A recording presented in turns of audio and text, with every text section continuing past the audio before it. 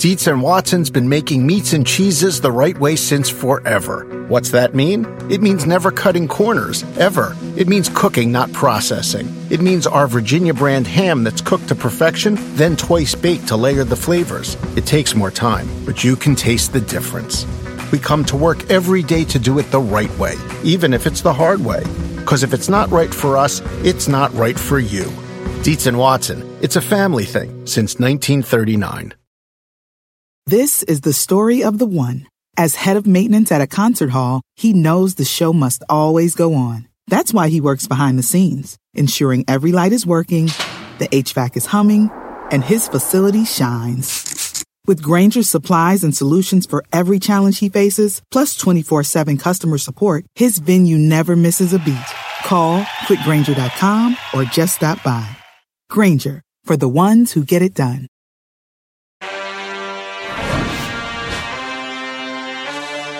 It's me, solo dolo this week. No Ahmed Fareed. He's still holding out for a bigger contract. He will be back next week. It's going to be a hold-in. All right, so he'll be here giving like a B-minus effort until he gets that new contract. We're in a Roquan Smith type of situation here. Oh, yeah, that's right. Chris Sims unbuttoned. Ahmed Fareed is here. The hold-in has begun. They at least gave him some new blue pants, so he said, okay, I'll come in, but there's a few other things he's got on the list today. You're looking good, my man. Thank you. Double duty. I mean, got a well-deserved break, so I had fun playing around with you, ditching me for a week. Yeah. And then yesterday you're in Cleveland for a baseball game that gets rained out. Didn't even happen. Late-night flight and back here and hanging with me. Yep. But it's good to see you back, buddy. It's good to be back. Good. So the holdout. Yeah. It blew up in my face. Did it? Yeah, right. Because what I was doing, while I was holding out in Maine chicken. with my family, which is great, by the way. If you ever have a chance to go to, have you gone to Maine? I've been to Maine. Yeah, I've been to Portland, so Maine. Beautiful. Yeah. It's like the greens are greener, the blues are bluer. Yeah, I hear you. It's crazy. The air is airier. It's like maybe that pollution that we talk about, maybe that is a thing. Because in Maine they don't have that. At least where we were. Right. So it was awesome. Good. So it was great to have a week away. But I was listening to the pod. Yep. And so I listened on Monday to you and your dad, and I was like, "Oh, that's good." I don't know that's about good, that. That's good chemistry. I mean, it's just you got good chemistry because he's your dad. Yeah, right. You've been around he is him your my whole dad. life. Right. But I was like, okay, that's his dad. Right. He can't replicate that. And then I heard you with Matthew Berry, who I love Matthew. Yes. I've been following him at ESPN for a long time. Yep. And I was like, man, they got good chemistry together too. And I was like, okay, that's still okay because he probably can't do the pod every day. And then I heard you do it solo in the beginning of the pod. Yes. And that's when I was like, I got to get back. You got to get back. Because that wasn't bad. I was like, the way you were able to juggle it and transition from topic to topic, I was like, I got to get back just to show my relevance again. I need you here, okay? I can. That was hard. Like I love talking to Matthew Berry. He matches our energy, so I feel like it just goes right, hand in hand with us. And then, doing the show, reading the questions, hosting the show, and then you know me, I'm always got notes and stuff. So I'm like, wait, reading the question, and I'm like, oh no, did I leave something out? And of course, I'm talking a million miles a second. You use my question to look at your notes just to make sure that I stall for you sometimes. Yeah, right. So I was stalling for myself. Flip a couple pages there. No, but it was great. It was great listening to you on the pod. But yeah, I was in Cleveland, and while I was there, my hotel, the Westin in Cleveland, was the Eagles hotel. Oh, okay. And so I checked in on Saturday. Yeah. And right after I checked in, the entire Eagles bus pulls up.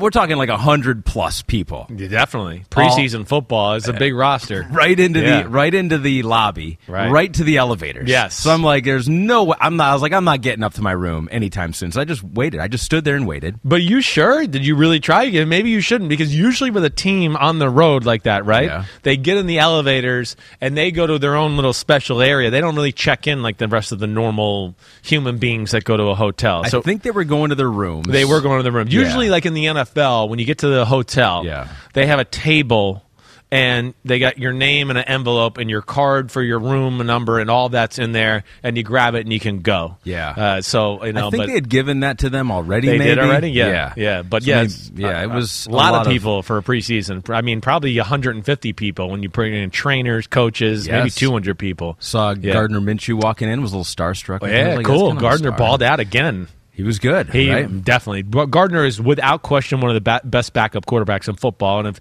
knock on wood, if something did happen to Jalen Hurts, that's one situation where I go, they're a smart team for having a good backup to protect their assets. There's a few teams out there where I go, really? Really? You're going to go in the year with that as your backup? Are you sure? And they're not one of them. He's 2 weeks in a row, really awesome. I know, and he's fun. He's just on and off. What was he dressed field, like? Right? Was he wearing blue pants or red pants? You know what? I couldn't see the pants because he was in the middle of the whole group right there. But he had the style working. He had just like a white T-shirt on. I was like, that's cool. He stuck out. Yeah, he wasn't just wearing like generic Eagles stuff. Right. I was trying to see our new guy Jordan Davis there too. Because I was like, how big of a human is he? Right. I was like, I just want to spot him. And I did spot him. Yes. And he's a giant human, but I think You overdid it in your head? Overdid it in my head. Right. Like, I thought there was going to be, like, some gigantic, like, elephant or it's something like that. NBA, like, where you're just like, oh, my gosh, this guy's 6'9". I've never seen anything like that. I was prepared for that. Yeah. And he's giant. He's 6'4", but it's more thickness that you're Yeah. like, holy cow, that's a thick human being. And holy cow, his right leg's is the size of my torso or whatever. If he was standing there ready to block me, I would be like, yes, this is an issue. Giant human being. But that was cool to be there. And I saw Devin Allen in the elevator, too. Cool. The big touchdown catch. Yeah, the former track star who noticed my peacock hat and was like, hey, peacock, hey, the Olympics on. I was like, yeah, you know about the Olympics? You my heard name's of him? Devin Allen. I was like, oh, yes, I have heard of you. I wonder if any of those guys have raced him yet, because, they all said they wanted to race him. Oh. And I want to be like, you're not going to win that race. They shouldn't. Devontae Smith and I think, who's a Jalen Rieger, they've kind of said they wanted to race him. Yeah. Football fast is fast, but it's still track is like, again, they're professionals. They know how to get out of the box, like precisely measured steps. And I think that's where, maybe Devontae Smith could have been that if he decided to go down that road completely 5-6 years ago. But, I don't think he can mess with him in a race. You put hurdles there, there's no chance. No chance. Like, come on. Crushes that's them. Insane. Right? That's his specialty. Yes, that really is. That's maybe insane. without the hurdles, they might have a chance. I don't totally know. But that was cool. It was cool. I got to mix my football and baseball there. And now we get to take a look at all that happened in week 2. You've seen everything. You've seen every single play. I've seen a lot. Really. To me, it's and full transparency here. You know me. Bear Seahawks. Did I watch the film? No, but I watched the game completely. Panthers Patriots? No, but I watched the game completely. Now Saints Packers? Film. Texans Rams? Film. Bills Broncos, film and TV. Ooh. Chiefs Commanders, all the film. Steelers Jaguars, all the film. Raiders Dolphins, mainly just Dolphins offense on film. Dolphins defense versus Raiders offense. Once some of the starters came out, I turned it off. Again, I'm trying to watch as much as I can. Vikings offense versus 49ers defense, film, watched it. Titans offense, Buccaneers defense, film, watched it. All right, and then Giants-Bengals last night, TV, and Ravens-Cardinals, TV. So there we go. Your wife is thrilled. Well, my like, Sundays are not days off really right now. It's football season again. Yes, exactly right. Jumping for joy. Yep. She has her life back, maybe. She can do whatever She's she like, wants thank to do God, now. he's off my case, finally. Get away from me. So before we get into the week 2 reactions, we want to tell you again, because I don't believe we're up to, even after a week off, we're not up to 50,000 I see it all over social media. Everywhere. Get your friends to subscribe. The new YouTube page, just for NFL videos here, youtube.com/NFL on NBC. Currently at 22,000 subscribers. 22,000? Yeah.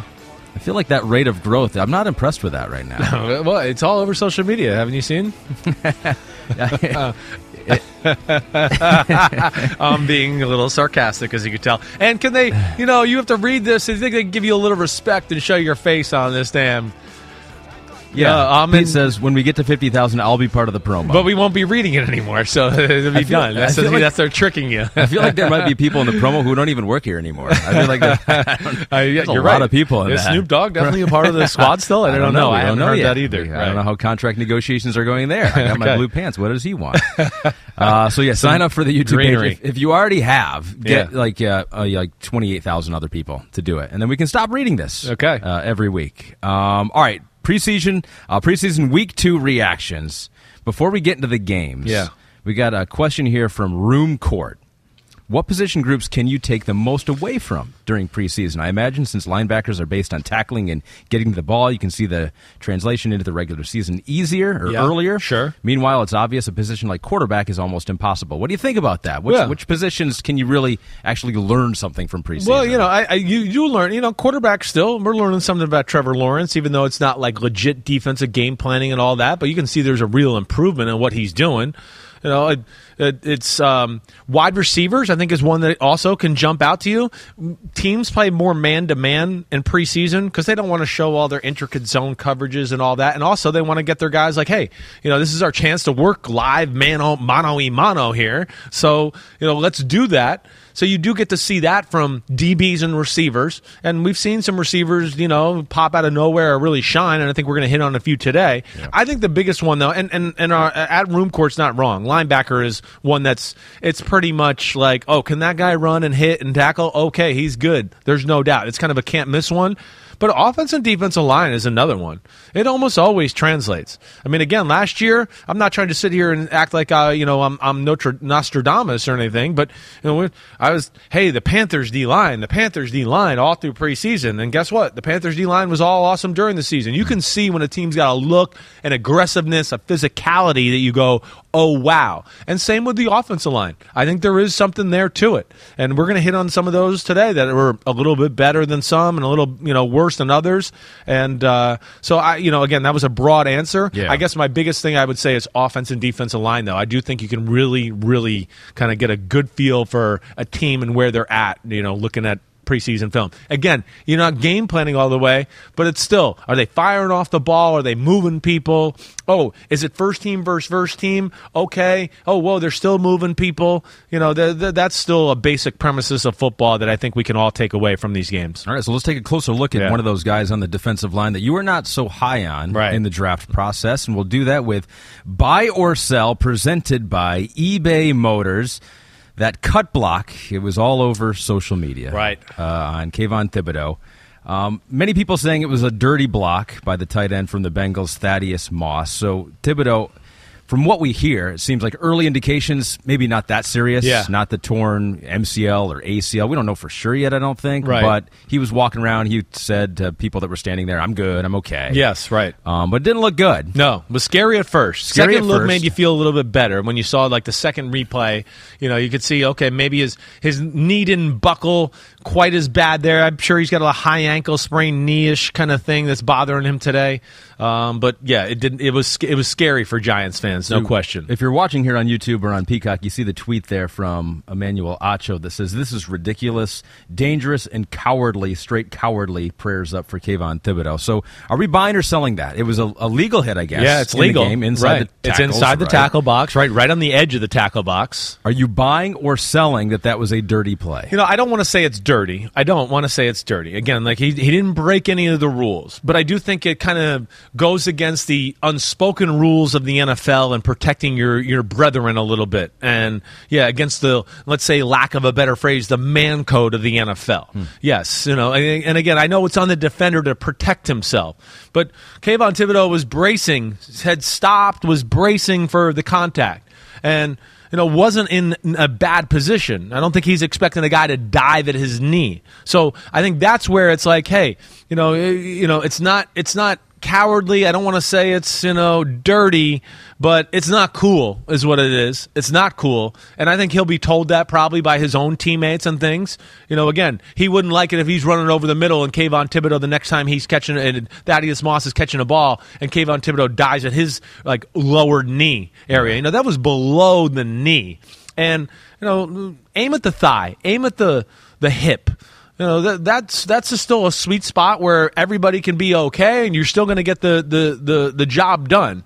But yeah, I think that's more or less my feel on it. I'm not going to go that hard on him, but I certainly didn't love that. And it is, there's, like I've always said, there's kind of an unwritten rule there. Yeah. And the knees are game changers. And as we know from a lot of people in football throughout history, they'd rather be hit up high, hit me in the head. Larry Fitzgerald used to literally say, I'll pay your fine.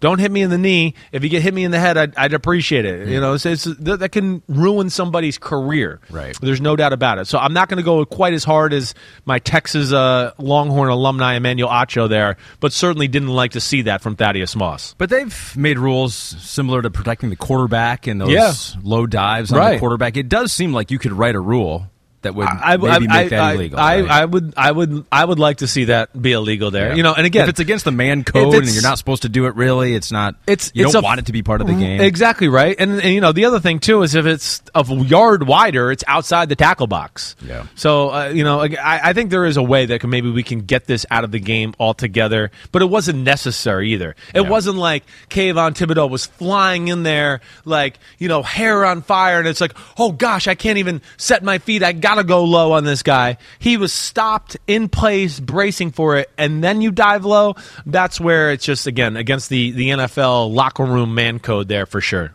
That was Buy or Sell, presented by eBay Motors. You might not have the biggest garage, but with eBay Motors, you always have 122 million parts for your car right at your fingertips.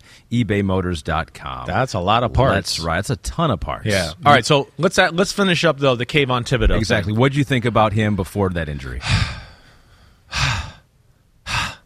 I don't see it. Again, and then we're going to get into other rookies that I was backing in the draft process where I'm going to tell you I was wrong as we go along here.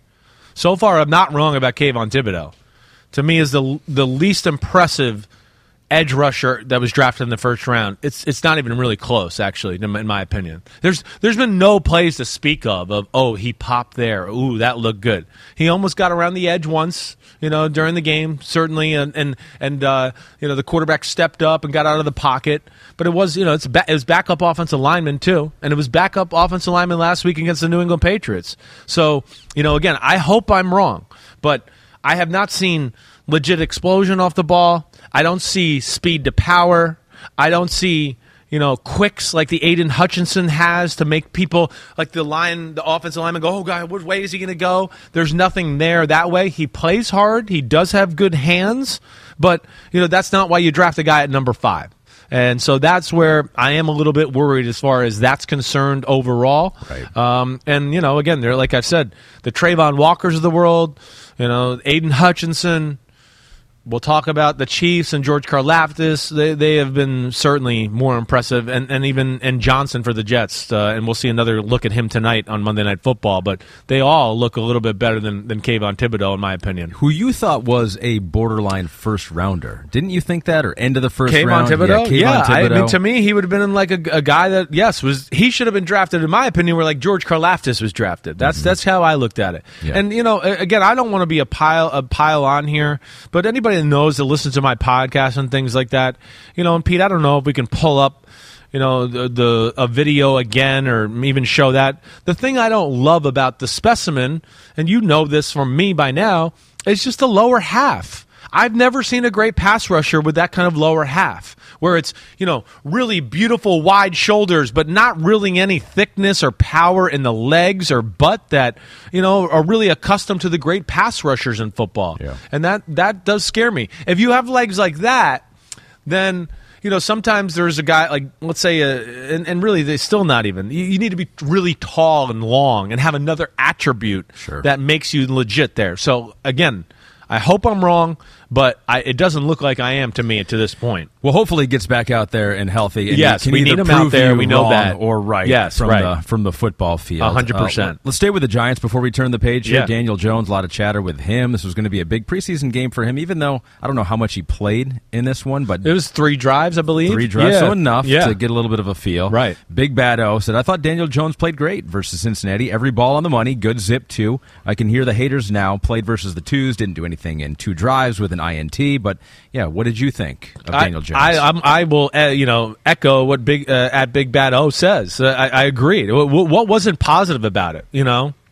Again, some of the things that happened on the first 2 drives, that's football. It didn't work out. I mean, we can't just put it all on the quarterback. I don't understand that. The interception, could have been caught. It could have been a little bit more of an accurate throw. I'm not going to lie about that either. The tight end, Bellinger, he really had to stick his hands out. You'd like to see that ball underneath his chin in the numbers. And really, to me, the biggest thing with that throw is not even really, like he rushed it too. It was a pass over the middle. Bellinger cleared the middle linebacker and let him clear it. Let him clear it so you can see it clearly and put it right on him. I think, again, he's still getting used to an offense here, but I liked the way it looked. And also, like, showed better pocket presence, in my opinion, too. Not just standing there like the Statue of Liberty, stepping up in the pocket. There was another time nobody was open. He got outside the pocket, and we've talked about we want to see him play a little more backyard football, and hopefully they can bring that out of him. So I thought it was a positive. I definitely did. His arm did look good. He looked like he understood where he wanted to go with the ball every time. I know it's the Bengals, too. We get that. We'll see where it goes. But I think between that and, again, for the second week in a row, the offensive line at least looks the part. They're not perfect, but they're giving them a fighting chance. And I think that's the thing I look at. I go, oh, okay, look at that. We got actually a pocket. We're not being overwhelmed. The last few years, we had preseason games where our 1-0 line, the Giants, was against another team's 2-0 line, and he still didn't have time to throw the football. So now at least is getting that. And, yes, I will say again, I want everybody to back the fuck off on the stupid social media tweets with Daniel Jones. And like, oh, he missed this throw. Hey, this is our quarterback. First off, the Giants aren't into making practice look pretty all the time. I'm sure Tyrod Taylor's had moments of looking better. As I said last week, Tyrod Taylor's been in this offense. In Houston last year, it is a New England-type offense. Tyrod Taylor, you know where else he played early in his career? Baltimore. You know who the defensive coordinator is for the Giants? Wink Martindale. Where did he come? Baltimore. He's used to these crazy blitzes. So think about Daniel Jones. He's in a new offense again, and he's having to deal with Wink Martindale and 97 different coverages and blitzes and everything like that, where it's not going to look pretty all the time.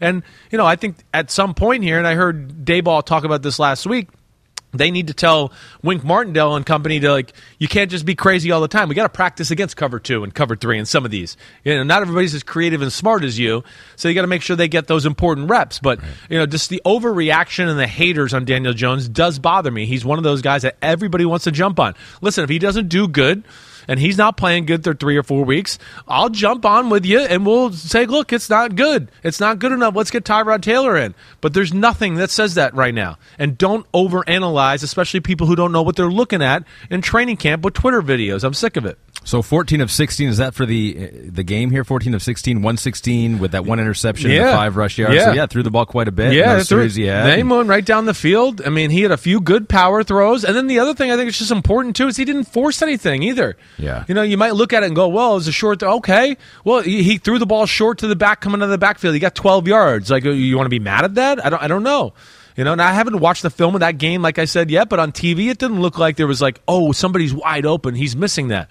He took what the defense gave him, and I think it was an encouraging start for second game in a row for the Giants and Daboll and Daniel Jones. I'm curious to see if he can get some help from the running game and Saquon Barkley. If he can come back and be that guy that we have thought he could be for so long. If he can have an injury-free year and play a bunch of games and give him some help and take some of the pressure off Daniel Jones. But some teams don't have that luxury, and the Bills and Josh Allen really haven't had that luxury throughout his tenure with Buffalo. Hasn't prevented them from doing great things on offense, one of the best offenses out there. But maybe this year there's some juice to some of the running backs. What did you see from Buffalo in their trouncing of the Denver Broncos, 42-15? They got 3 guys that are legit, And Singletary, we know, has been good, right? I've been one that, I wish he was a hair faster, and but he can make people miss. He's a good pass game blocker. Of course, catches the ball well to the backfield. Cook is the type of guy that, he can catch a screen and go 80 yards for a touchdown. And then Moss is the guy that can come in and be the sledgehammer and be really explosive for a lot of 10 and 15-yard runs. I think I've said Ken Dorsey as an offensive coordinator is one of the underlying big questions in football for a team we're talking about as a Super Bowl team, right? So that's all looked good. Here's the other thing that I think we don't have to question, and that I think has been underlying that maybe I should have brought attention to earlier too. Aaron Kromer, their offensive line coach, is going to change the attitude of that football team. I was with Aaron Kromer in Tampa. He was the offensive line coach for Sean Payton and the Saints there for a while. This is the best O-line coach they've had there since Josh Allen's been the quarterback. And I think he will bring not only an attitude to toughness to their offensive line, but a few things of, hey, when defenses play this, we like to run this because it sets up really well for our blocking. And I think that's where they're going to be more dangerous. And if they can get a little bit more of a power running game, and now that opens up play action pass and makes Josh Allen design runs a little bit more scary and everything, you go, ooh, watch out. But, ooh, how do you not like the way the Bills look? Yeah. I mean, first off, this is where, I mean, Allen and Mahomes to me they're in their own class right now. They're just superstars playing with kids out there. They really are. And just think about Josh Allen. Zoom, slant over the middle. Another little short completion, and then, let me do a 360 in the pocket, and, set back up, and let me throw a 40-yard bomb for a touchdown. Boom. I mean, he's unreal. He really is. It was a 28-yard bomb, I think, but either way, I mean, it's just he's a special player, and I think between that, Ahmed, and then we talk about, a little more physicality to your point on that side of the ball. I love the way the defense looks. They got, last few years we've worried about, do they have enough playmakers? Are they big enough? They get pushed around by the teams like the Colts sometimes, and the Patriots run the ball every play the whole game. Right? And we go, what the fuck? They're running the ball. Can we stop them? Right? I don't think that shit's going to happen this year. Between Ed Oliver, who's playing really good, but Rousseau in the second year. We haven't even seen Von Miller up there yet. But the fact that they got Jordan Phillips, and now Carlos Basham is the second-team defensive lineman. He starts in the game, in Von Miller's spot. Epinesa looks really good. Mm-hmm. They're just more size and ass to their team in that department, to where Shaq Lawson, they have incredible depth, too. And I think what's going to make them dangerous is the fact that now they're going to be able to depend on those guys to hold up. Leslie Frazier, McDermott are going to always have to come up with these crazy game plans to kind of hide that part of their football team.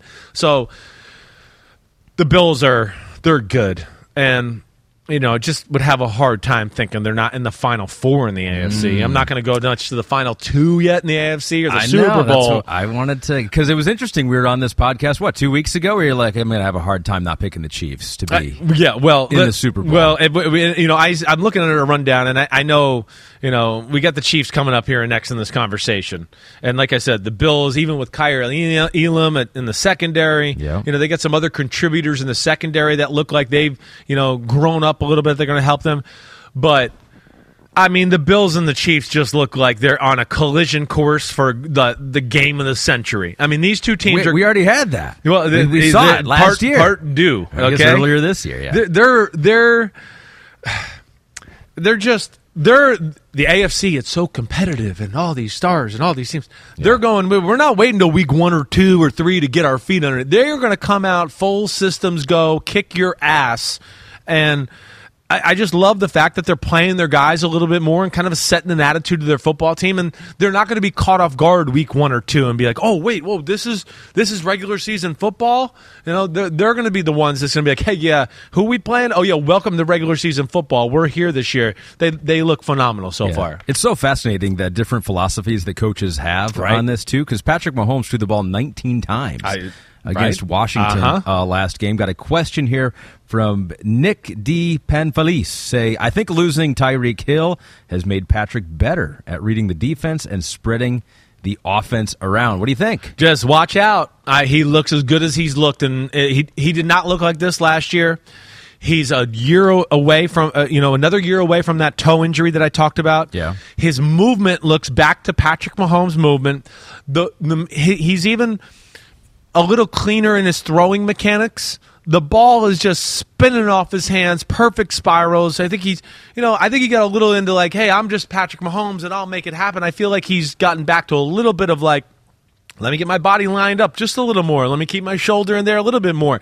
And when I'm watching film, I'm sitting there in awe because I've seen the ball in person before where I go, oh my gosh, look at that ball spin. Holy cow. Not only is it going through the air with vapor trails, but it's spinning so hard that there's a weird wobble on the film because it's spinning so hard. So as you can tell, I'm extremely excited about them too. And he looks awesome. And then I agree with our question there. To me, they're getting used to life. We're getting used to life without Tyreek Hill. Yeah. And we know, Mecole Hardman, he'll be back. And Juju, yeah, he's going to be fine. but and good. But Marquez Valdes-Scantling looks good. Of course, Kelsey looks good. The offensive line looks immovable to this point, and I think that will continue. And then you get into the scouting of Veach and Andy Reid, where they got these guys like Watson, number 84, and Noah Gray, 83, and Danny Fountain, number 82, and Fortson, and you just go, who the hell are these guys? But they're impressive looking. Mm-hmm. So they got it all going. And they look like they can play 2 tight end sets and run the ball. McKinnon looked good. Pacheco looks good. I mean, the defense looks good. It's to me, the Bills and the Chiefs so far are the 2 teams I look at and just go, watch the freak out. And there's some other teams too, and we'll hit on. But I'm just and then you add those quarterbacks. It's special. It's insane in the membrane. We have seen it before. Deshaun Watson, when he lost DeAndre Hopkins, there was some question whether he was going to be as good. Yeah. And in some respects, he got better. He right? did. Moving the ball around, team you don't didn't lock win on. as much, so people are like, oh, well, he didn't win as much. But he actually played his best year of football. And I do think there's something to that, to what you're saying, Ahmed, no doubt. Oh. Sky Moore, I didn't talk about him. Yeah. There's another one. It's just they got players everywhere, and they have the look. And then, of course, now they have the attitude that's backing it up. And when I start to see those things, I just start to go, uh-oh, watch out, everybody. Around any corner, within every battle, and with the dawn of each new day, the threat of the unexpected, the unpredictable, and the unrelenting lies in wait. But Marines will always be there. They are the constant in the chaos. No matter the battlefield, Marines adapt to win, defeating every shifting threat, protecting our nation's future. The few, the proud, the Marines. 2 guys that you liked in the draft process. You've already talked a lot about George Karlaftis on this podcast. Jerry Charles says, is George Karlaftis the best rookie defender this preseason? You also had some love for Leo Chenal from Wisconsin, correct? Right. Took him in the 3rd round. Right. So some rookies on the defensive side for the Chiefs are popping right now. Popping. I mean, Leo Chenal, he didn't start, but he got in there early and was part of their base package, which, he just... Again, I don't understand why he was on the board so long. I don't know what you wouldn't like about a guy that's 250 and runs 4.5 and tackles and hits everybody. I was one of those where I didn't get it. And, they're kind of one of these teams like the Ravens where they just seem to collect the biggest, baddest dudes all the time. He looks great. Karlaftis is... I think we'll see what I know Aiden Hutchinson didn't play in week 2, but Karlaftis has probably been, I think, to the question's point, probably the most impressive rookie so far. I mean, it's consistent pressure. It's consistent overpowering the offensive tackle. It's consistent nice bend around the edge. And then he's got, handwork and things that you go, well, that's not normal of a rookie to be kind of that good in that department. So, that's a bold statement there, but yes, I think that is correct. And then, Ahmed, you throw in guys like, we talk about Chenal and Karlaftis, and then they get in dime. And Justin Reed goes down, and they bring in, Cook from the safety from Cincinnati, who he looks really good.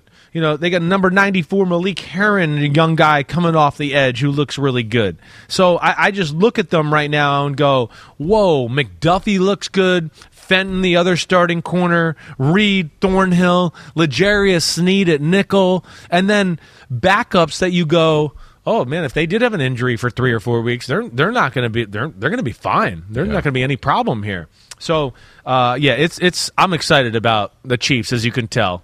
I still think they are in that conversation, just like the Bills as kings of the AFC.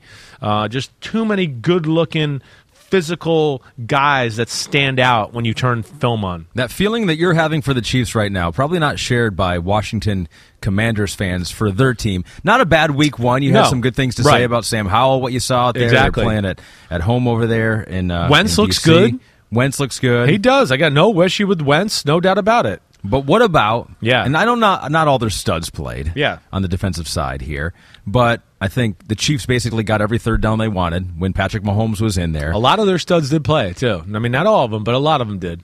And they could not slow down. It's the second week in a row where, I'm going to be funny here, but, Jack Del Rio's got to start getting his guys off of playing dust-up football and just go full-fledged insurrection here or something. I don't know what they're doing. They're playing dust-up ball, all right? Because it hasn't looked that good. Yeah. It hasn't. I mean, Yeah. I mean, there's I would expect more.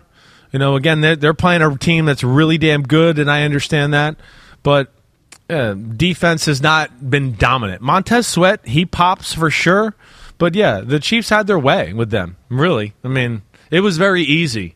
So that does scare me a little bit by the way they played. And then you look at that. I love their receivers, Curtis Samuel. Dotson looks good and looks the part. Of course, McLaurin's real. Yep. De'Ami Brown, maybe not as good as what I thought he was going to be, but still, he is damn good. Gibson is good. I love the Robinson kid. The Robinson kid's a real in-between the tackles, sledgehammer runner. So I wouldn't be shocked if he was starting when it's all said and done because he's a little more trustworthy about that. But I worry about their O-line. Their O-line is something that worries me. It wasn't great in week 1. It wasn't great again this past weekend. And that's where, I guess I wonder, I was expecting a little bit better of a look, I think, throughout the whole football team. And I do wonder if they're going to maybe have to play through the pass a little bit more and open the field up that way to maybe help out the run game and just get the ball to Samuel and McLaurin and be that kind of football team until maybe the offensive line can get their feet underneath them a little bit. Yeah, so what do you think about what's going on at running back for them? Because that's been a big story. Yeah. Antonio Gibson had such a good year last year, figured he would be the starter this year. He has not gotten a whole lot of run, which you can't read too much into that, but when he has had the touches, 6 rushes this year. Yep. In the preseason, just 5 yards, where Brian Robinson, 14 rushes, 57 rush yards. One of the big things, too, is I think Antonio Gibson ran back a kick, too, playing on special teams, which is not necessarily a great sign if you're the starting guy running back. Right. What's going on there in the backfield? Yeah, I think that does say something to your point. He's our backup running back. Put him back there. I think he's fallen out of the trust tree a little bit because of his inability to hold the ball. I think he fumbled in week 1. I think that scares him. There's a few fumbles last year, if I remember correctly. So I think that's got to be in their head a little bit. And it doesn't mean anything. He's still going to have a major role in their offense. He's definitely better than Robinson in the pass game. Had a nice catch coming out of the backfield where he ran a little Texas or angle route, whatever system you're in, you want to call that. That was really nice. I would say, man, if Heineke hit De'Ami Brown there, it might have been a bigger play. But he'll have a role. He's a really damn good player. But I think ultimately it's just Robinson brings a physicality, power, can move the pile, is very good at dodging people in close quarters to get a few extra yards. And I think the ball security thing's a real thing for them, with Ron Rivera being kind of a defensive head coach there. Yeah. So, again, I think he'll have a role, but, I don't think he's going to be the starting running back. I don't think he will be. Sam Howell played again for them a little bit. Ball security, you speak of that. He had an interception in the game. Justin Fields, his rookie year last year, you were impressed with a lot of things you saw with him last year. Don't know if the team around him is built for him to succeed this year, but he played in the preseason game against the Seahawks, completed 5 of his 7 passes, took off for 1 yard on the ground there. But what did you see when you look at Justin Fields in this offense? He looks good. There's no doubt. Again, am I going to sit here and tell you I'm in love with his throwing motion? No, I'm not. But it's still good, and he controls the football. And again, he's got a presence and an ability about him when he does get outside the pocket or even standing in the pocket that's real. So I like everything there. I do. I'm going to question about how great it can be until I'm totally sold on the throwing. And I don't mean to be the hater of Justin Fields. I know I'm kind of that guy. And again, I'm rooting for him. I hope he proves me wrong. But, overall, I think he looks like he knows what he's doing. He understands the offense. Again, it's a new system from him. I think he'll have more, concise planning on that side of the ball this year with Getsy from Green Bay. So I think he's going to feel comfortable in a lot more areas maybe when he's underneath center in the shotgun to go, oh, wait, my guy gave me answers here. I know what to do against this and this and this. So I got nothing to say. I think you kind of said it. It's just a little bit more about, what is the rest of the team going to look like? They look well coached and organized and play hard and pretty disciplined. Yeah. Do they have enough difference makers to what you're saying? Is there enough difference makers on both sides of the ball to where, hey, this is a hard fought game in week 4. All right, now who's going to make the play to help them win the game? It's an even game, right, against this team and blah, blah, blah. So that's the big thing there. But, I think there's, a lot of good. They didn't look as sloppy as Seattle. I mean, Seattle, it's a slop fest. It's And then everybody piles on Geno Smith too, which I don't necessarily like either. That bothers me a little bit, Ahmed. So they were piling on Geno Smith, who was 10 for 18, 112 yards. We didn't see Drew Lock. Right. Tested positive for COVID. Yep. That's still out there. That's still a thing, apparently. It's I know. Still out there. And he's apparently got like 6. Did he really? Yeah, like they said he was really under the weather. Right. And it is still a thing, for sure. So stay safe out there, yep. homies. We transitioned over there to Geno Smith. So the haters are out there. The haters are always going to say he's just not a guy who's going to win you games. Maybe he'll prevent you from losing, but he's not going to wow me out there, and he's kind of boring. Can't we find something that's at least more exciting? Who knows if it's better or worse? Yeah, I think it's another guy that people just want to jump on just because it's Geno Smith, and there was chances to jump on him early in his career, so we'll just keep piling the shit on him. And I just don't think that's fair. I don't. I didn't come away from the game going, man, first off, their O-line is not good. They got a rookie left tackle who jumped off sides a bunch of times. Seattle always has penalties. See, they were having penalties with Russell Wilson in the preseason too, but it just didn't matter because it was Russell Wilson. So we're like, oh, they'll be okay. They'll be good.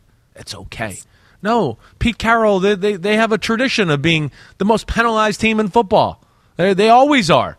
So there's issues there, and yes, it's sloppy. So, he has a first third down, Ahmed.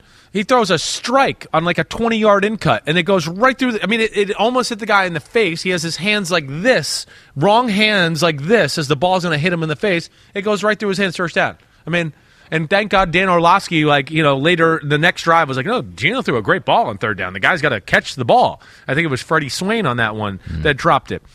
Had another ball batted at the line of scrimmage. And then he had a play action pass where he tripped and fell. So that was the end. Oh my gosh. Him and Travis Homer hit feet together there. But again, I don't look at like the Seattle Seahawks and go, he's definitely the downfall of the football team. Well, yeah, here I was going to give you this here, and tell me if you agree with this. Right. The Seahawks are not going to be good. Yes. Geno Smith will not be the reason that they're bad, though. Exactly right. That's maybe the way to say it. Exactly right. And again, I think he's trustworthy with his decision making, and he's going to take care of the ball. And yeah, we might see Drew Lock during the year. Sure, we might. Drew's got big time talent. So does Geno, though. Geno's talent is real. I don't know how you can't watch that game and go, whoa, the ball pops off his hands.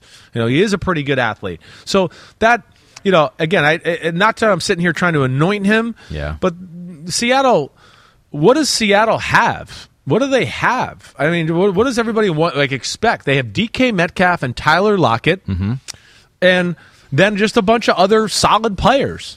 I love the left tackle and his look, but he's raw and getting used to the NFL. But Kenneth Walker's hurt. I know. Rashad Penny, he'll be in there, and I'm excited for that. But yeah, you said it right. I like your quote. That was a good way to put it.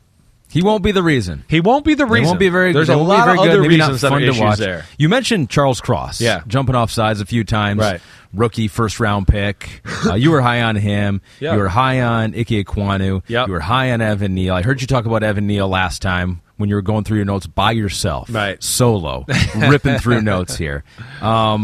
They've all struggled a little bit this year. Yeah. And so as we kind of move over to the Panthers here, they took on the Patriots, and they had some joint practices there that we'll get into. Let's just start there because, you said Cross doesn't look great. Ekwonu maybe doesn't look great against Josh Uche in the game, and then Neal. So what's going on here? Because I feel like the idea with these offensive linemen, they're can't miss, ready to play, will contribute to your team from snap number one. Well, they will. Just because they're getting beat a few times in preseason game 1 or 2, just don't overreact. It's a huge learning curve. Again, they're used to being, even in the SEC, like we've said, or the ACC, there's no pass rushers that they're seeing like this right now in the NFL. Yeah. Then it's grown men who are schooled and really into their craft and have a whole different variety of moves that they're still learning. And then add on to it, wait, I was blocking this guy on this down. Now it's another guy, and he's totally different. Yeah. Wait, they had the big guy, and now it's this guy, and he's really quick. And now it's the guy that's an in-betweener. So it's life adjustment, and they're used to being physically dominant. We'll talk about another tackle here in a minute. But, I like their look. Evan Neal is a road grader in the run game. He's used to being able to lean on people and then just crumbling to the ground a little bit, or just being like, oh my gosh, he hit me with one arm and I'm done. I can't rush anymore. Well, he's seeing that he's got to finish plays. And he even gave up a play or a sack last night where he leaned a little bit, his feet stop, and the guy goes around him. Ike Ekwonu looks good, but again, he is blocking one guy, and it's Matt Judon and that crew, and then all of a sudden it's Uche, who is one of the stars of preseason, in my opinion, for the Patriots so far. I mean, Josh Uche, number 55 of the Patriots, has real pass rush value.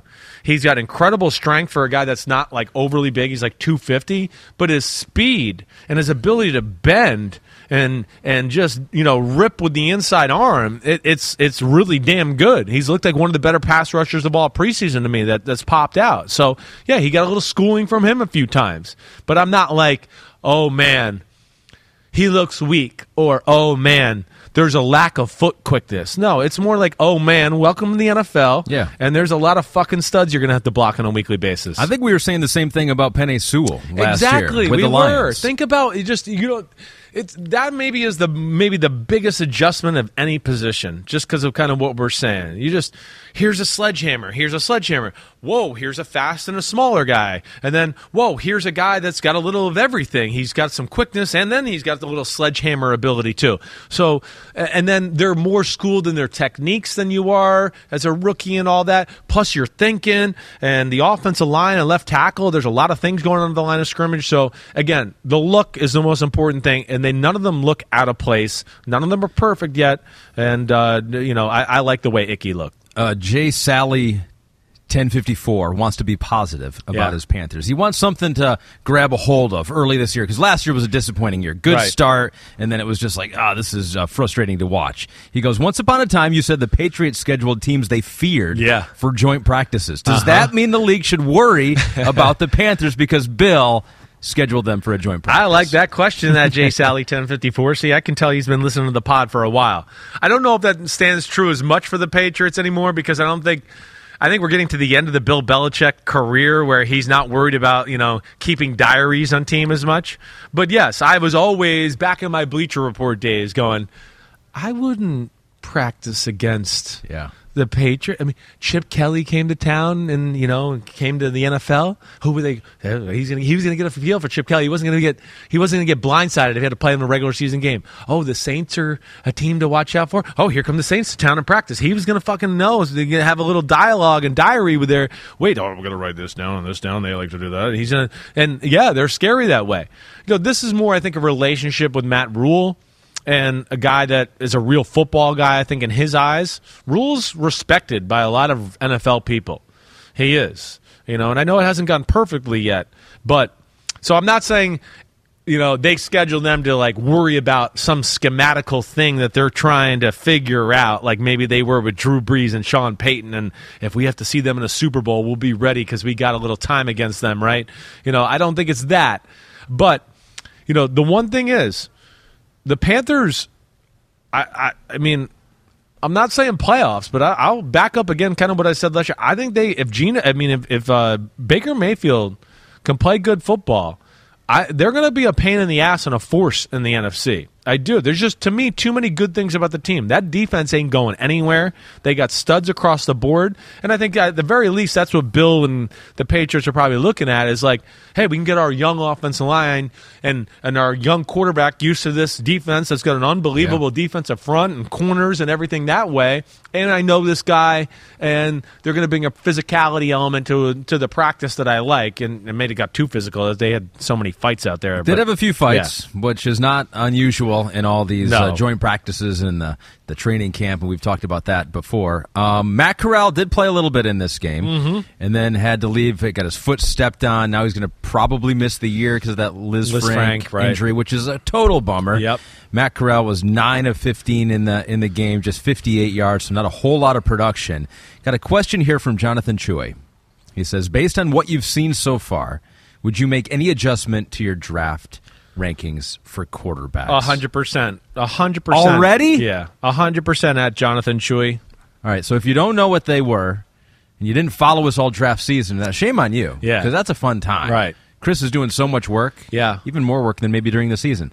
Number 1, he had Matt Corral out of Ole Miss. Number 2, Malik Willis out of Liberty. 3 was Kenny Pickett, then Sam Howell and Desmond Ridder. So you would do... What would you change? Matt, I don't like what I've seen from Matt Corral. I'm going to be wrong about Matt Corral. I'm going to take this on the chin this year. That's just the way it's going to be. I feel that, and that's my thought. I don't like the look. He plays very small. It's just, again, not that you got to be a giant, but if you're his size, then you got to be really quick and fast, and he ain't that either. It's just not. It's not as quick and as fast as I thought it was either. How did tape fool you? Well, I think. I don't know if I thought maybe he was a hair bigger and could play in the pocket a little bit more than I thought. And I thought he was going to be able to maybe hop around and move to a degree and create some of those off-schedule plays that, I value so much. Seen nothing of that so far, let alone when the pocket collapses. It's like the shit's over. Yeah. All right, he's not even in the same class as Malik Willis or Kenny Pickett. I'm wrong. I'm just telling you right now. Okay, let me throw this at you. Yeah, though. And I know it's early, and I don't like to overjudge, but it's one that I'm ready to kind of judge a little bit. Say it the same way you were talking about some of those offensive linemen. Yeah, it's a shock to the system. Sure. Whoa, and you know how quarterbacks can become a robot sometimes. Right. Like I'm just trying to execute the play. I can't even remember the play. Yeah, I think there's some of that. You're a shell of what you can be because you're just so uncomfortable in the situation. I don't. And I appreciate you sticking up for me and attacking me at the same time. It's actually really cool. I'm sticking up for the former you, the you from 3 months ago. I'm attacking the current you. Yeah. Protection has not been good. There's no doubt about that. But I've seen, and we'll talk about Kenny Pickett in a minute. I mean, he's under pressure. Shit, guys throwing fucking dimes everywhere. Malik Willis? Malik Willis is a man already. I mean, Malik Willis is like, oh, your defense end, raw, get off me, raw. I'm going to run out here and throw a laser sidearm. I mean, it's just, they have things about their look that I just go, well, they belong right now. Now, Matt Corral, maybe he does, but I don't think it's anytime soon. That's what I'm saying, I guess. It's going to be a while, and especially with the injury now. Yeah, that hurts. So, I mean, even if Baker or Sam Darnold leave town after the year, they're not going to be like, oh, Matt Corral, you showed us enough last year. You're the starting quarterback. No, they're going to bring somebody else in. He's going to have to sit again. So that's it scares me a little bit. I'll say that. Maybe I'm overreacting by that, but if I had to re-rank to the question, I'd go Pickett 1, Willis 2, but I love Willis the way he looks too. I mean, Willis has a chance to me right now to be the Josh Allen-y guy, where I just go, I love his motion, I love the way he throws the football. He's a gifted, in-control runner.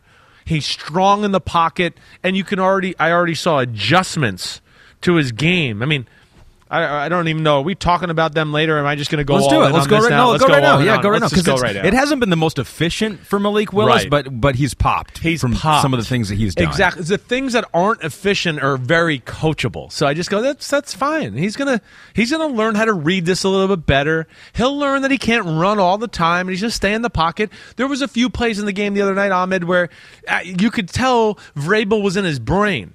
And I wanted to go, no, this is one you need to run. But he was like, no, we'll stay in here. Coach said to stay in the pocket. Yeah. Because he got pulled from the first game, right? Because he ran too much. Ran way too much. And there was completions to be had. But he popped in that game too. And I just, the arm is real. It's a big-time NFL arm. And it's easy and smooth. And then you see already the little bit of the magician he's got with the sidearm throw. It's the second week in a row we've seen a really impressive sidearm throw. And then, breaking tackles in the pocket when he does get out in the run. Not that he's like 4.4 speed, but because of his strength and his ability to change directions and break down people, it almost translates. He makes people stop, and then he can kind of accelerate pretty good. So I've loved the way he looks, and I think that was, again, it wasn't perfect the other night, but wow, it just to me is just a matter of time, and it's Tannehill's going to be the guy this year, but if Tannehill got hurt, I just go, they don't count out the Titans. Yeah. They can still be dangerous, and they might have their guy for the future here. I mean, if you ask me right now, I go, they got their guy for the future, and I'm excited about it. It does almost feel like Tannehill is on shakier footing right now. And Morgan, who runs our social media, always hanging around with the podcast, helping us on this venture. Yeah. She was around their camp. She was going around with Peter King. Share people She mentioned to us just before the podcast here today that he already kind of acts the part of that leader, of a guy that people congregate and around. She said you could feel the energy around him when he was out there, and the players loved to be with him. And then that's tangible. It's a real thing. I mean, it really is. And not that that it is. There's certain guys, and then when they see your talent and then the personality matches up, they gravitate towards him. And I think he might have some of that magic. So they're excited. The Titans have, they're a good football team, and they might not need him this year. But, either way, it looks like John Robinson and Vrabel got a good one there. Well, and the fact that I think Vrabel was hard on him probably speaks to the fact that maybe he sees some of this stuff. He's pushing let's not give him a big head. We think he can be something here. I think so, too. Let's kick it into high gear. He doesn't need me praising him right now. It's like he's doing all the right things. It's like, no, I'm going to push him. So maybe he senses that a little bit as well. One of his big targets may be Treylon Burks. Yeah. Had 3 targets in the game. Just caught one of them for 4 yards. Did you see anything from him? No, but and I know Vrabel said this after the game that he liked what I said, and I promise you I saw this before I saw that quote. I'm going to echo that. Burks looked better. He looks like he's in better shape. He looked twitchier. He looked a little bit more explosive. Than what? Just like the first week was a little bit. Week 1 to week 2. Week 1 to week 2, maybe a little unsure of himself. Just the way he came off the ball, the way he ran routes, I just went, oh, okay. I mean, the ball didn't go to him. So what? It wasn't like I was like, oh, man, he's so slow. He can't get open. Oh, my gosh, this is going to be a disaster. So it's one where, don't just look at the stat sheet. The player itself looks like he belongs. Am I expecting him to be A.J. Brown this year? No. Come on. That's insane. But I still think, let's see another game here, and I think he looks the part to me. So that's exciting. Okonkwo? Oh, I know. The tight end? He was Pete's one of my honorable mentions in the Ooh. tight ends when we did the draft process. Okay. And I know I can't Okonkwo. I can't say his name either. We're getting to the part of the podcast where we've been talking for a while, and now we get into the tough names. Where we're going to have some issues. We are. Pete, do you have any idea? We got to look that up. I kind of want to go through. I want to get all the tough names. Oh, because a lot of them are on the defensive line. You're right. Right, too? Right. And I want to learn them. Okay. Because there are some very difficult names out there. That could be a now. fun segment where you teach me how to say them. Yes. All right. We go through it together. Right. Because I'm not great at it. No. I might be a little bit better than you, but I don't know that that's true. Well, you will be once you learn, because you're very good that way. Once you've said it a few times, you're pretty damn good. But I just want to give the guy some love, because he was an honorable mention during the tight end stuff, and he's got freakish ability. He was so raw in Maryland. And Maryland always has these guys where I just go, man, this guy's a freak, but he's just a little, has no clue what he's doing yet. But you could see the lights are coming on with this guy. And he's, second week in a row where I just go, whoa. Again, they know how to evaluate tight ends and groom them down there. Vrabel could have played tight end in the NFL. And they of course, value it with the style of play they are, with running the ball, smash mouth, play action, tight end over the middle. So he's a guy, again, I look at to go, ooh, they got something for the future. He might not take off this year, but he certainly looks the part, and looks more than the part. I think has a chance to be actually a really, really special tight end in the NFL by the things I've seen so far. So let's do Kenny Pickett next after this, but we want to pause for a quick station update. Identification? Station identification, for all of our local stations to identify themselves. Do they even do that anymore? Every now and then I feel like you see one on a football game. Yeah, they do? Right. Pete's saying they do that every once in a while now. Station identification. On the radio, it's more of a radio thing now than a TV thing. Right. This is from 7th Evan. He says, how are the weed withdrawals? Oh. So it's a detox update here. He goes, has it affected your sleep at all? So it sounds like he's speaking from experience. It does. He sounds like he's an experienced smoker here. And I'm still trucking along here. I'm doing good. I'm 3 weeks in. I said I was going to go to September 1st. I lied. I'm not going to make it that long. I'm going to smoke this weekend. Your last week, because it's like your my last weekend, kind of before the football season, right? So I'm this Friday night. I'm a guns a-blazing, or my lighter a-blazing for sure with my weed. I can't wait. Have you gotten the positive benefits though that you had hoped for? No, I go through this all the time, and see, I love this. I'm glad we're making a little turn here. No, I go through this all the time where, when you're smoking too much, you go, oh, man, maybe I wouldn't be so tired if I didn't smoke, or maybe I wouldn't have forgot that if I didn't smoke. Yeah. And then, 2 weeks after being sober, I go, well, fuck, I'm forgetting more shit now than I ever did. I don't know. Maybe I'm better off smoking. And damn, I'm tired, too. But actually, this last few days were my hardest days so far. The first 2 weeks, I was good. Okay. And then I got to this weekend, and I told my wife on Saturday night, I was like, this is the first night I'm really missing weed. I really am. I wanted that mental relaxation. Mm-hmm. I could not sleep as well at first, to his question. That's a real thing. It's a real thing, because weed, as you know, a lot of people use it to sleep. It conks you out. And so, yeah, at first I was I was sleeping but not getting deep sleep. I'd be like, wait, did I sleep? Or I feel like I was barely asleep there, and it's 5:30 in the morning and I have to get up. Shit. Yeah. So there was that. And my, the appetite maybe for the first few days wasn't normal, but I'm back to normal. The good thing is I've had no dreams about weed yet. I've gone through this in my past where I literally dream about weed. I haven't done that yet, but this Friday, I'm coming out with a vengeance. You're coming back. Yeah, baby. You're like Tom Brady coming out of retirement. That's right. I'm back. That's everyone. right. Screw those last 4 or 5 days. I'm calling it quits on the 26th or 7th. Okay. We got a pronunciation for the tight end from the Titans. Okay. His first name, he goes by Chig. Okay. So Chig. Okay. Okonkwo. I think we can do that. Okonkwo. All right, it's Okonkwo. Okay, it's just as it's spelled, really. I guess I don't know why I thought there was an R in there. So Okonkwo. Okay. Have you replaced the weed though with more alcohol? Because maybe that's why you're still not remembering stuff. I didn't. No, I didn't. I didn't. I'm really not a drinker. Okay. I never have been. Our draft night you did. You had I know. a couple. Well, I was doing both that night.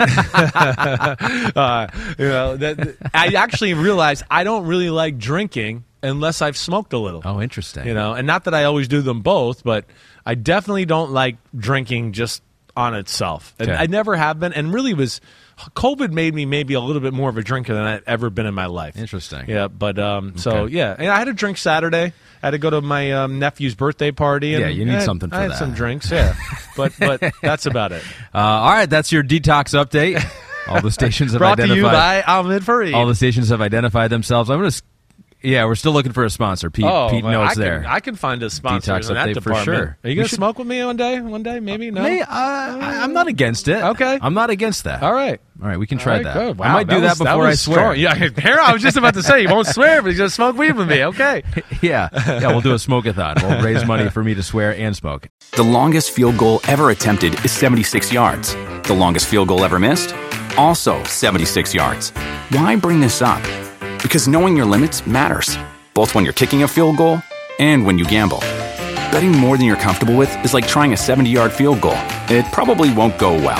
So set a limit when you gamble and stick to it. Want more helpful tips like this? Go to keepitfunohio.com for games, quizzes, and lots of ways to keep your gambling from getting out of hand.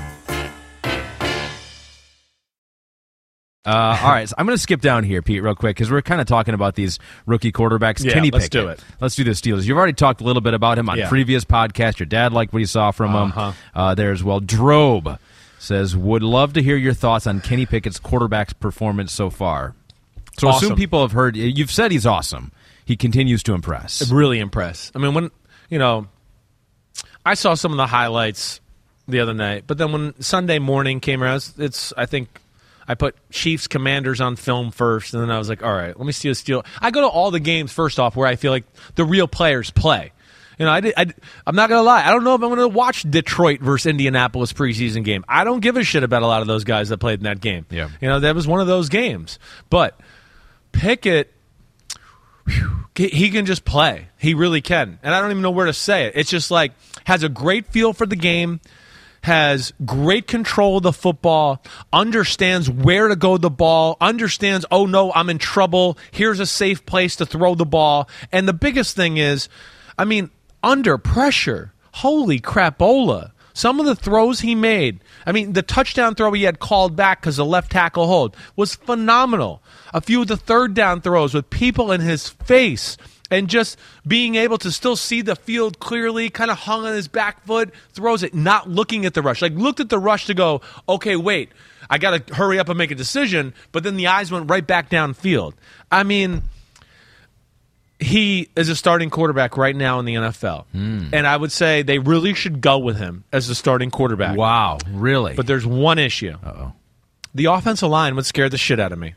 Their offensive line got steamrolled in the football game. Concerning. Steamrolled. Left tackle is an issue for sure. I mean, Trubisky was under fire, and so was Kenny Pickett. And I just feel like Kenny Pickett, he knows how to read a defense, and he doesn't lose control of the football. And not that Trubisky was bad, but if their offensive line was better, I'd be sitting here going, start Kenny Pickett, start the new era right now. But I think I'd be a little scared with their early schedule and playing the Bengals week 1, and I believe they're on the road in week 1, to where I go, I don't know if you want to throw it. That guy might get beat to hell early in the year. Let them figure it out a little bit and get them playing a little bit better. Right, they are on the road, Pete's confirming. So there you go. I mean, those first 3 defensive lines. At Bengals, home against the Patriots, at Browns on Thursday Patriots night. are stacked on the D-line too. Yep. Browns, we know. Jets are going to be better there. Yeah, maybe the Thursday night game, Pete's saying in my ear, after the Browns, that might be the time. If it doesn't look good and they're 1-2, and maybe you make the trade. I mean, the change. The thing is, you think that Pickett could handle having to escape and be mobile with a bad offensive line. It's not that. It is. It's not that, but it is also going to go to another level of, talent and, whoa, the fans are crazy. It's regular season football. Yeah. And you're maybe not get so many bland coverages as much to where that's the only thing I worry about. But if they think he can handle it, it's go time. I'm always in favor of the Peyton Manning school. Throw him out there, let him take your lumps, get him playing. It's only going to be better in the future for the Steelers. Steelers, I like a lot of the things on their football team, but the offensive line is a real issue. And not that Trubisky didn't look good. Trubisky looked good too. And he, made a great escape one play and had Deontay Johnson, gone for a touchdown, and he underthrew the ball and it was incomplete. But it was a great escape and all that. And again, I don't want to put and say he did a bad job. He looked good too. But Pickett just looks extremely comfortable and beyond his years as far as a rookie. And he looks like he's ready to go. You said it right. The movement's good. The arm is good. There's no weakness to his game. The decision-making's good. There might not be as much wow factor as Malik Willis, who we've talked about, where I guess, whoa, what a throw. Whoa, that's a rocket. Holy crap, it's a run.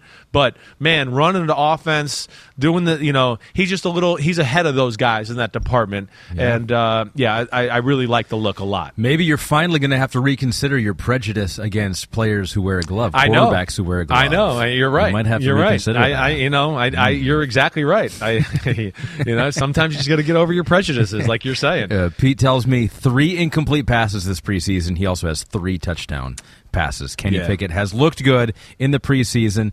Trevor Lawrence has looked good this preseason. He looked good just by his pregame warm-up that you saw in the Hall of Fame game earlier. Still impressed with Trevor Lawrence and what you're seeing? Really impressed. The physical ability and all that stuff we talk about, it's the real deal Holyfield there. The one thing I will say, and it's the second week in a row, and I said this last week, lock onto receivers a little too much. Missed a throw or two that I think even Doug Peterson alluded to in his post-game press conference. And I think early on, hey, he's still getting used to a new offense and playing too. But, yeah, I think that's the biggest thing I would look at is just locking on to the first read. Get off it. Go to the next guy.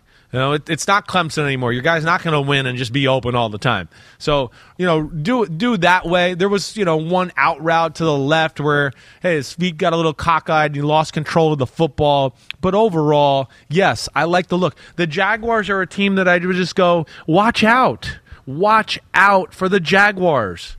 The Jaguars, with him at quarterback, the receivers they have, the tight ends they have, their O-line, they got to figure out right tackle, but even if they're going to figure it out. They have 2 good options there. Jawan Taylor or Walker Little look good. So, they're a team that, like we've hit on some of these other teams, I love the look of their team. they're young. Does that mean that I think they're going to go to the playoffs or go on a 8-game winning streak at some point? No, probably not. But they are going to be a pain in the ass. And if there is one team right now that I say just fucking comes out of nowhere, right? And all of a sudden maybe is in the playoffs or anything, my like bet of the year with like that team that nobody sees coming would be Jacksonville. That's what I'm saying. We're getting to the point where I almost feel like when we make our picks here, in a week or so? Yeah. I almost feel like they're your team. You almost have to put that stake in the ground on them. Well, I might. I don't know if I'll have the guts to say playoffs. 7 seed doesn't necessarily mean it's a good team. I know. You're right. At this point. Right. Last year we saw. The 7 seeds got blown out. Yeah, right. They got blown out right. in the first week. But they can be really dangerous. There's no question. And, the secondary looks good. Andre Sisco, my number one safety from 2 years ago, he's starting. They get into the 4-man nickel pass rush situation. They had Trayvon Walker and Arden Key at defensive tackle, and Josh Allen and K'Lavon Chase on a defense end. Our man Foyesade Oluokun in the middle, he looks the real deal. They have so many good-looking players. Again, they're young. It's a new staff, and they got to learn to be battle-tested and all of that. But I don't see one, like a little bit like Miami and that, where I just go, I don't see any physical weaknesses on their football team, and that's really encouraging. I'm curious to see what Travis Etienne does, because I'm thinking about taking him in my fantasy league. I got to find Matthew Berry in the hallway and see what he thinks about him. Etienne looked even better, I thought, in week 2 than compared to last week. He had 8 carries. They ran him a little bit. He's got a real explosion, and he's got a real knack, a little bit like we talked about with Brian Robinson from the Commanders, of kind of dodging people in close quarters, and you go, whoa, there wasn't much there, but he got a 6-yard run there. Like, that was pretty impressive. I like the way he looks. So maybe they'll surprise some people this year. They're gonna be a pain in the ass. People for sure. in Houston are hoping that the Texans surprise some people in that same division. Who knows? Davis Mills had a pretty surprising year last year. He impressed. His production was better than maybe what we thought it would be with the tools that he had, although, as you noted, there were some weapons on that team last year. Yep. Hennessy Black wants to know, does Davis Mills have it or not? Capital IT. Or not is what I'm going with. Still. I was really underwhelmed with Davis Mills the other night. I was up watching. It was, what was that, Friday night, Saturday night? There's just nothing there for me to jump on with Davis Mills. There's nothing. He actually looked less accurate than last year. There's no power on the football. He threw 2 jump balls up the right sideline. If it weren't for that, his stats would be very bad. The guy made a great catch. I think it was Nico Collins in the end zone for a touchdown, right? It was an unbelievable catch. He threw another ball on the right sideline that was, I go, man, if that's a first-team defense, that's big trouble right there. So I don't like the way it looks. And when I look at that, I just go, no, he's just holding the place for this next year's crop of quarterbacks that's supposedly supposed to be pretty damn good, and they're going to draft one of them. So, I'm sorry. I'm going with or not on that one, Hennessy Black. So still not sold on Davis Mills. No. You were not sold on Derek Stingley Jr. in the draft process, the defensive back who ended up going number 3 overall to them. Looks the part, Ahmed. Ooh. Looks the part. I mean, he looks like a star corner. He's got incredible hips, ability to put his foot in the ground and drive on the ball. Now he was going against some guys where, they're not in his class. This is my one thing I want to see with Stingley. I want to see if he's really got the extra gear when it comes time to, I got to go chase Allen Robinson or Cooper Kupp or one of those guys. He's getting to go against guys that, he should be able to cover. That's my only thing I need to see. I'm not blown away by the straight-ahead explosion, but the hips, the body control, he understands coverage and all that, looks very good. There's no doubt about it. I just would like to, not judge it all the way yet. I'd like to see him go against a guy that can really run 4.3 and then go, okay, wait, now you can't kind of sit on everything because this guy can't run by you. You have to respect this guy. He's going to run by you. What's it going to look like? I got to see that a little bit, but certainly, I was definitely encouraged by the way he looked. Yeah, and he put that on tape. It was all back in 2019. It was the problem. Exactly he hadn't shown it. He hadn't played a whole lot. Right. Did he still have that ability when he did play? It wasn't quite as good as it was in 2019, but maybe he's returning to that form. And they could have a pretty good secondary here because they also took Jalen Petrie in the second round. Yeah. Did you see him at all? I did. There? He started. I mean, he's number 5 out there. That's another one. I don't see it right now. I don't.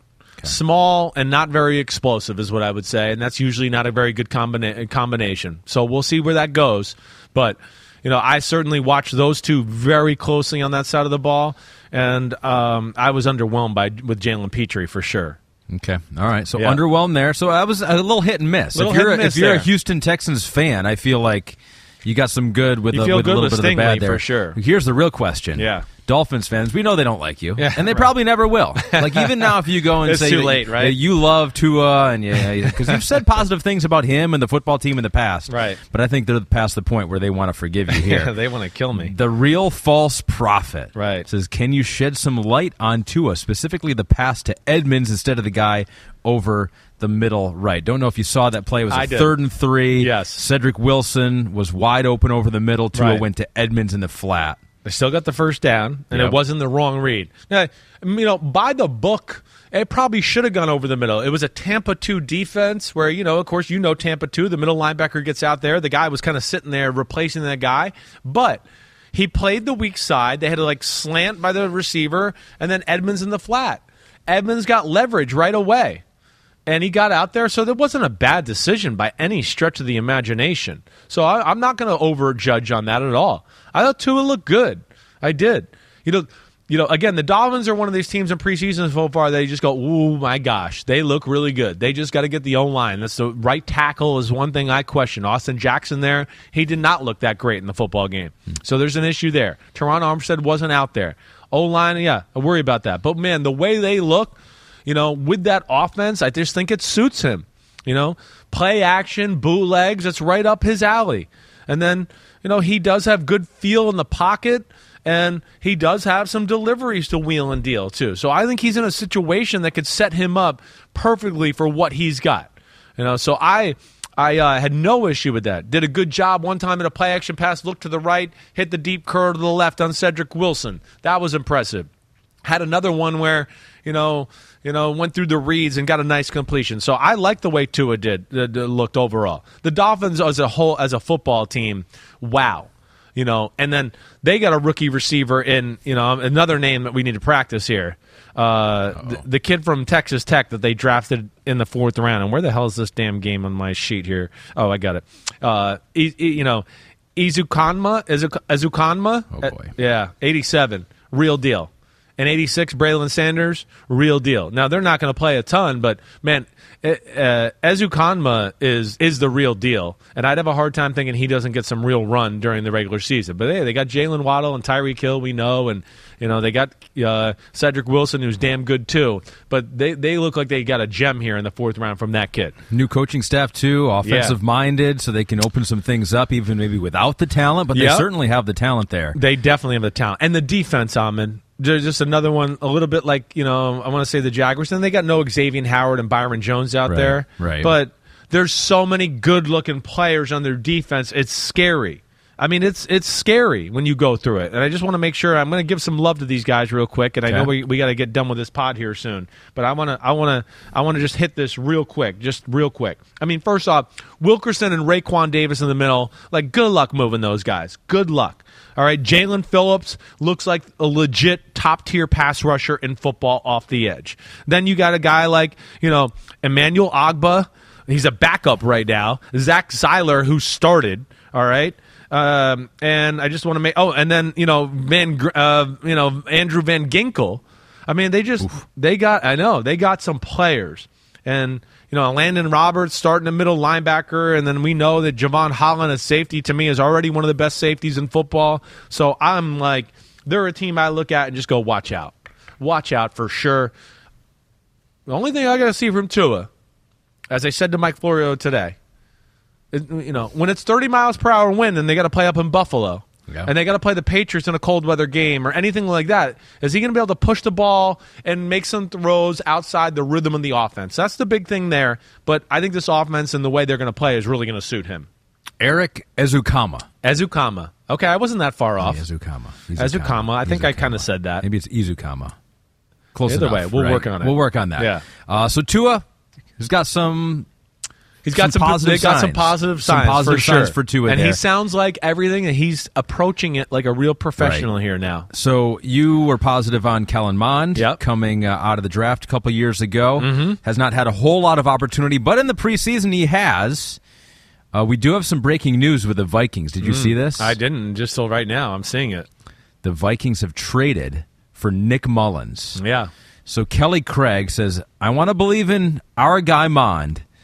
But what do you make of his second preseason performance? Love the pod. Thank you, Kelly. So, wasn't great. Now they made a trade. Right. Is this the beginning of the end? No, I don't think it is. I don't think it is. There's still a lot to like. First off, it shows you that, man, they don't trust him all the way yet. I think that's for sure if they're trading for Nick Mullins. I also think, they were spending the whole week with the 49ers, and I'm sure Kyle Shanahan's praised Nick Mullins.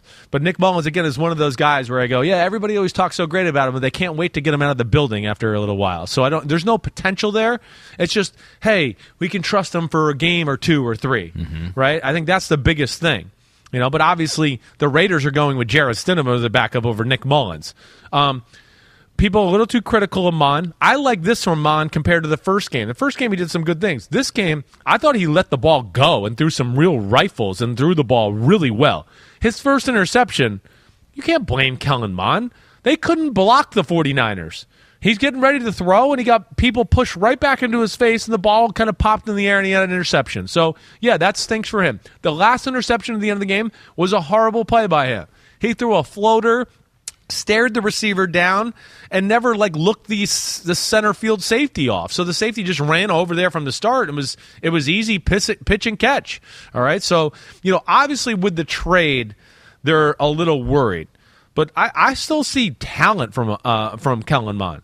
But the 49ers are real. The 49ers second team is in another class than the Vikings second team right now. So I'm not giving up on Kellen Mond. And you know me, I keep it pretty real. If I was really concerned, I would tell you. Yeah. I still think there's some positives there. But, they obviously are maybe not totally in the trust tree with him there all the way yet. And the Vikings didn't give up a whole bunch for Nick Mullins. Pete notes here just a conditional 7th-round pick in 2024 going to the Raiders for Nick Mullins. Maybe just a little insurance there. But you mentioned it already, the 49ers.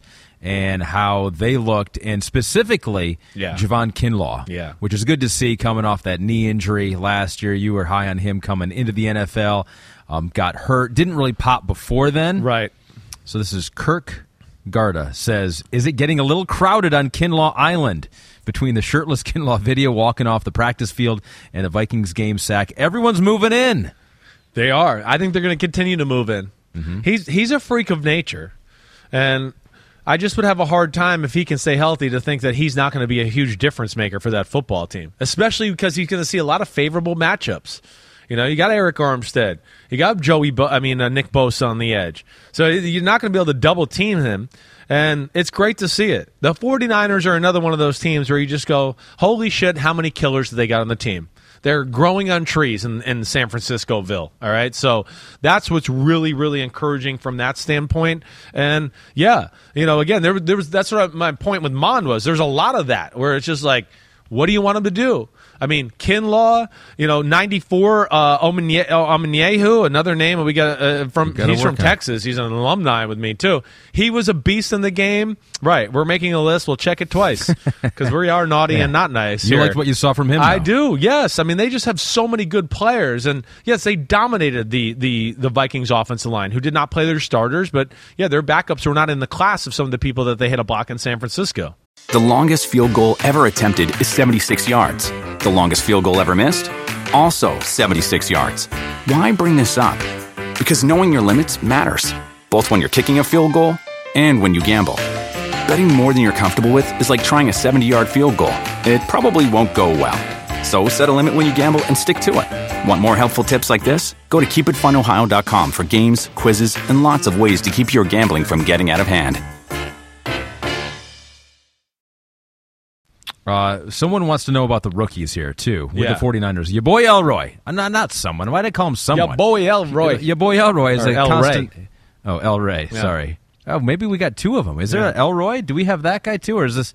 I think it's the same man. Your boy Elroy Coming off, hey, El Ray, coming off their second NFC Championship game in 3 seasons, is it surprising how much the 49ers rookies are poised to contribute this season? Their first 5 draft picks going to get significant snaps this year. Yeah, well, Shanahan's got an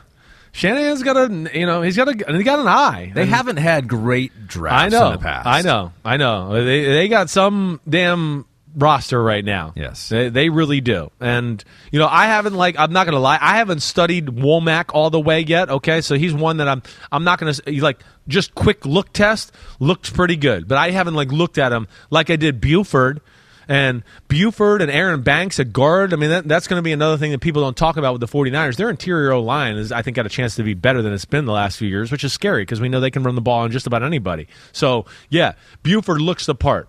Texas San Antonio, killer, has the body I like. Nobody's going to be a mismatch for him. Excited about all of that, for sure. All right, so, Pete, what are we at time-wise here? Let's hit this Packers-Saints thing real quick.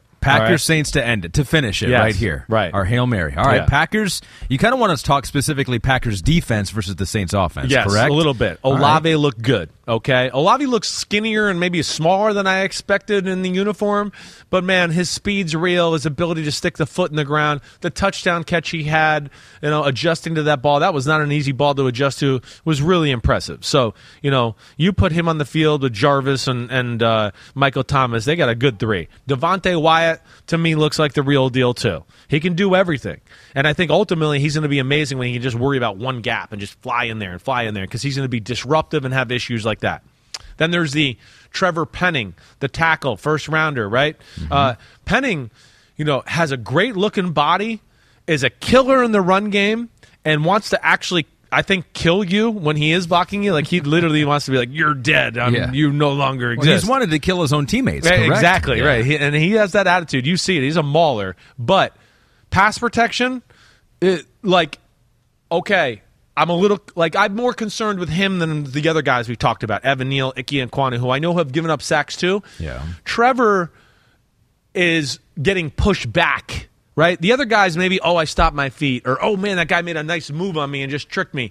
These are like, hey, this guy's coming right at you and you're getting pushed right in the quarterback. It scares me just a little bit. So that's where, there's a little work to be done, but those are things, again, I'm not going to over-evaluate it. Sure. I know our man at Thomas Pena wanted to know about that a little bit. Hey, you said he looks like he's been a mauler in the run game. You saw the same thing. Mauler in the run game, no doubt about it. Needs to work on some of the blocking of the speed rushers is what he knows. Exactly. That's the biggest thing. You might be Thomas Pena. I think you, Thomas Pena and you might be the same person. You think so? Yeah, it's my burner account. Yeah. But I think that, that hits on it, and I know we got to go because we got other things going on here at NBC. We got so much going on here at NBC. Yeah, he's definitely worried about the power rush. And because of that, he stops his seat to brace for that, and then people even went around him too. So again, it's a learning process. I don't know if he'll start the year or not for sure. I think they got James Hurts, the left tackle, if I remember correctly. We'll see where that goes. But there is some positives. But yes, pass protection is going to be still kind of a learning curve for him. Meaty pod. Meaty pod. Well, we about got a all lot the of good storylines crap in there in the preseason. We don't want to overemphasize some of this stuff, but it's still football, and it's still, once they hit the field, they're trying to dominate. And shout out to Tyler Huntley, who balled, Isaiah Likely in Baltimore, and the Ravens just come out to kill you all the time. It doesn't matter if it's preseason or not, and that's all I got to say. No podcast Wednesday because you're going to be in Buffalo. My boy Blue, giddy up, Josh Allen. You're like friends now. You interviewed him last year, yeah, right? Well, that was 3 years ago. Yeah. No, but I thought over Zoom or over. You're right. I did before the playoff game. You're right. I remember your life. I don't know. I forgot. It wasn't an in-person meeting. It was a COVID Zoom call. It was. I know those don't stick with you as much, but yeah, you've done it in person and over Zoom. Now you're back in person again. I'm excited to go up there and hang out with him for a little bit, and we'll see. I don't know if we're no pod Wednesday, and we're in the works of organizing and seeing if we can get Thursday pod. I hope we can do it, but we'll see where it goes. I think, it's just there's, like you mentioned, there's a lot going on in this building right now. There is. It's good. It's good news. Yeah. It is good news. But I'll be here. I'll be sitting at the desk. Whether you're here and there's a control room and Kristen's able to do it, we'll see. Okay, we'll see. See you there. Yeah. All right, you good? We're good? I think we're good. We're good. All right, everybody. I hope you enjoyed the pod. We did our best to kind of hit everything that was major around the NFL. That's preseason week 2 in the books. I know we got a little Falcons-Jets Monday Night Football. Enjoy that. Hopefully I can answer some of those things on Thursday if we do get the pod in. All right, everybody. Be good. Be safe. Peace out. Clap it up.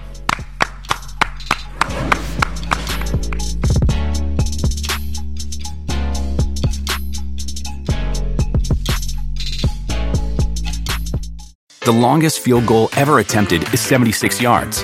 The longest field goal ever missed? Also 76 yards. Why bring this up? Because knowing your limits matters, both when you're kicking a field goal and when you gamble. Betting more than you're comfortable with is like trying a 70-yard field goal. It probably won't go well. So set a limit when you gamble and stick to it. Want more helpful tips like this? Go to keepitfunohio.com for games, quizzes, and lots of ways to keep your gambling from getting out of hand.